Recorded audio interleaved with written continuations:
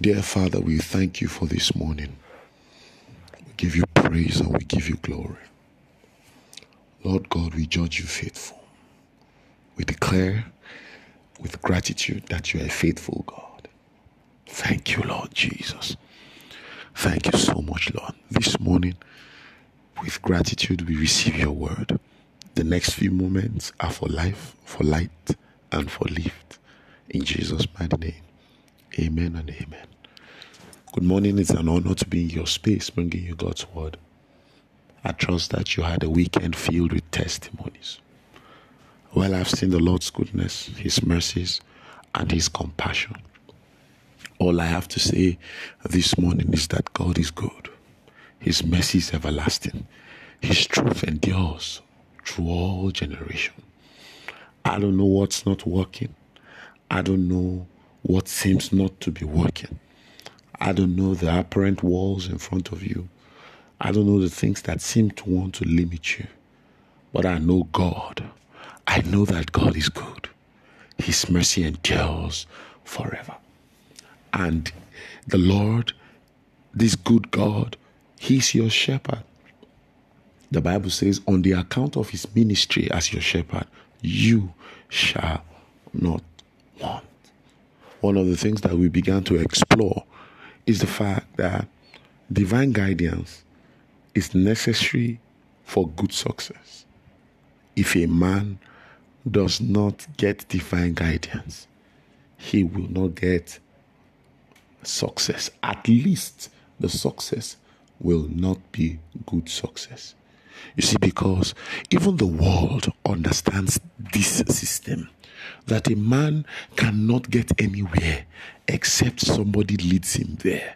That's why there is no medical doctor who didn't go to medical school. There is no engineer who didn't as much as learn something. Somebody said, but some people invented something from their garage. I agree 100%. But I want you to know that there was somebody that taught them the basics. You must know enough to be able to set out on yourself, for yourself.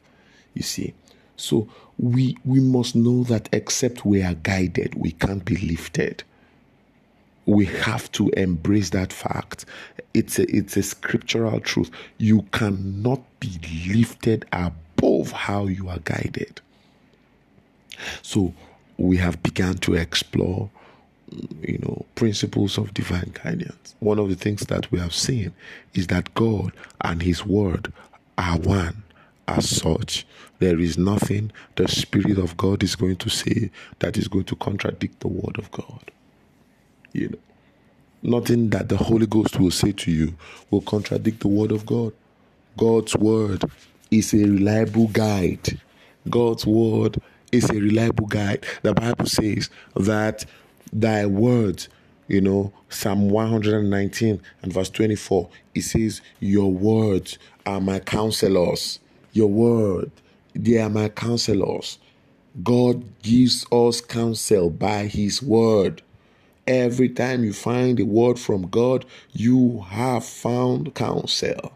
You see, and I don't want us to be all spooky when we are discussing about divine guidance. Yes, God is divine, but he's accessible in his word. God is divine, but he's accessible in his word. Now, somebody said, but what is the quality that we can find in the word of God that guarantees that, what's the quality of the word of God that makes me sure that I can rely on the word of God? Well, the Bible says something, in Psalm 119 again, and verse 86, it says, all thy commandments are faithful. That means it's not only God that is faithful. Although God is one with his word, but then it's not only God's word that is faithful. It's not only God that is faithful. God's word is actually faithful. Every counsel from scripture is a dependable guide. It's a sure guide, because faithfulness is actually reliability. When you say God is faithful, it means you can throw your weight on him. He is faithful. Every word from God is a dependable guide.